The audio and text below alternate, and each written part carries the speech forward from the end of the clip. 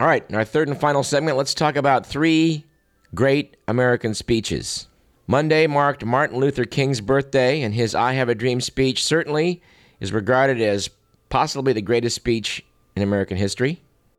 And it may be that, but in my mind, at least as important, and perhaps even more important, was a speech delivered 50 years ago on this Martin Luther King Day, January 17th, 1961. It was the farewell address to the nation by President Dwight D. Eisenhower. We've talked about it before, but today we should talk about it again. And of course, John F. Kennedy's inaugural speech delivered 50 years ago today remains a candidate for the greatest inaugural speech ever given. Let's start with Martin Luther King, whose birthday we commemorated this week. In a sense, we've come to our nation's capital to cash a check. When the architects of our republic wrote the magnificent words of the Constitution and the Declaration of Independence, they were signing a promissory note to which every American was to fall heir.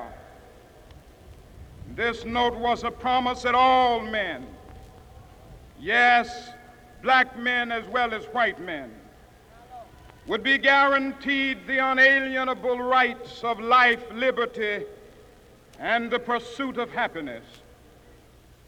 It is obvious today that America has defaulted on this promissory note insofar as her citizens of color are concerned. Instead of honoring this sacred obligation, America has given the Negro people a bad check, a check which has come back marked insufficient funds.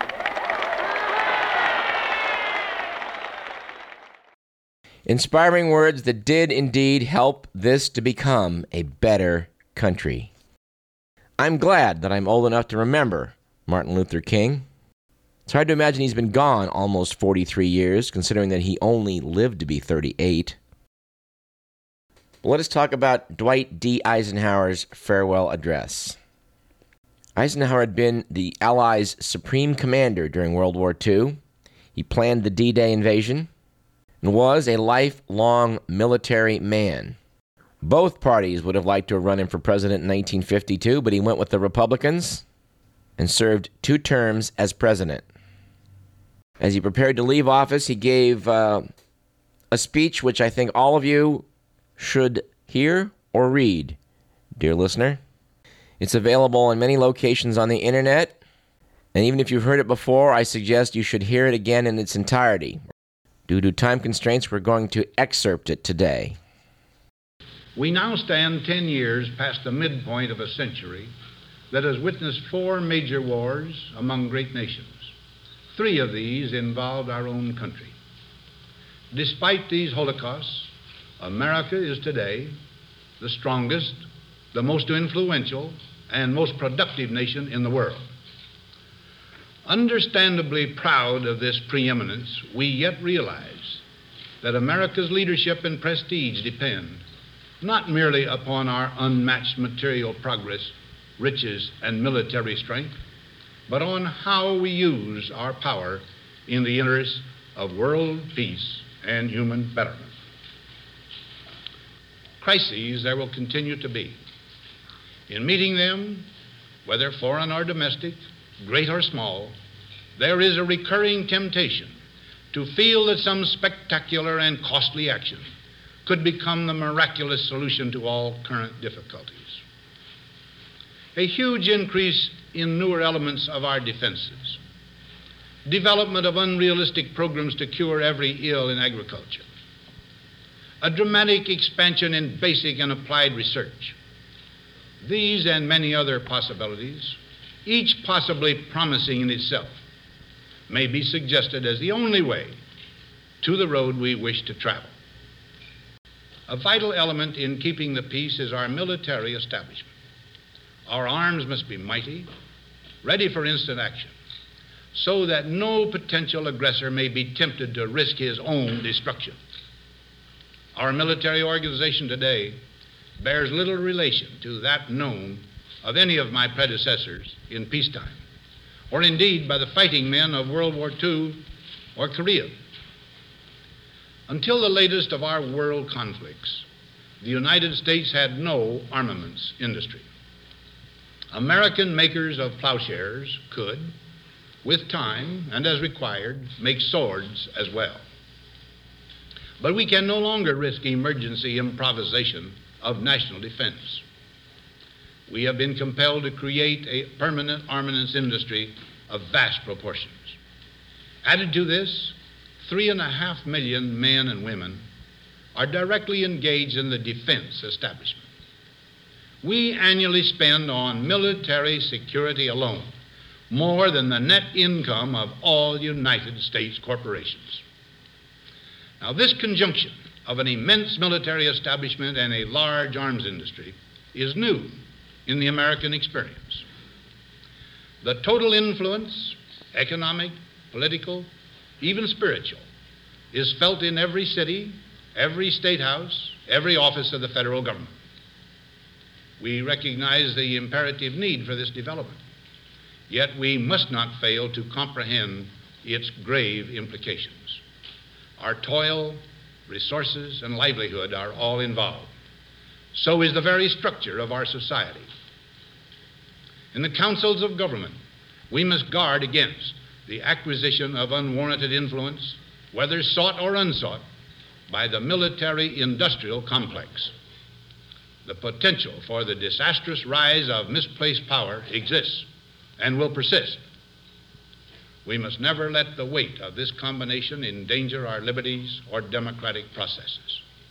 Together we must learn how to compose differences, not with arms, but with intellect and decent purpose. Because this need is so sharp and apparent, I confess that I lay down my official responsibilities in this field with a definite sense of disappointment. As one who has witnessed the horror and the lingering sadness of war, as one who knows that another war could utterly destroy this civilization, which has been so slowly and painfully built over thousands of years, I wish I could say tonight that a lasting peace is in sight. Happily, I can say that war has been avoided. Steady progress toward our ultimate goal has been made, but so much remains to be done. Anyway, that's part of this speech. I suggest you read the entire thing on the web.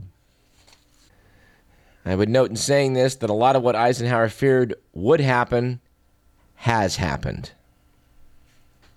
I'm quite certain that if Dwight Eisenhower had been president, we would not have these quagmire wars going on in Afghanistan and Iraq.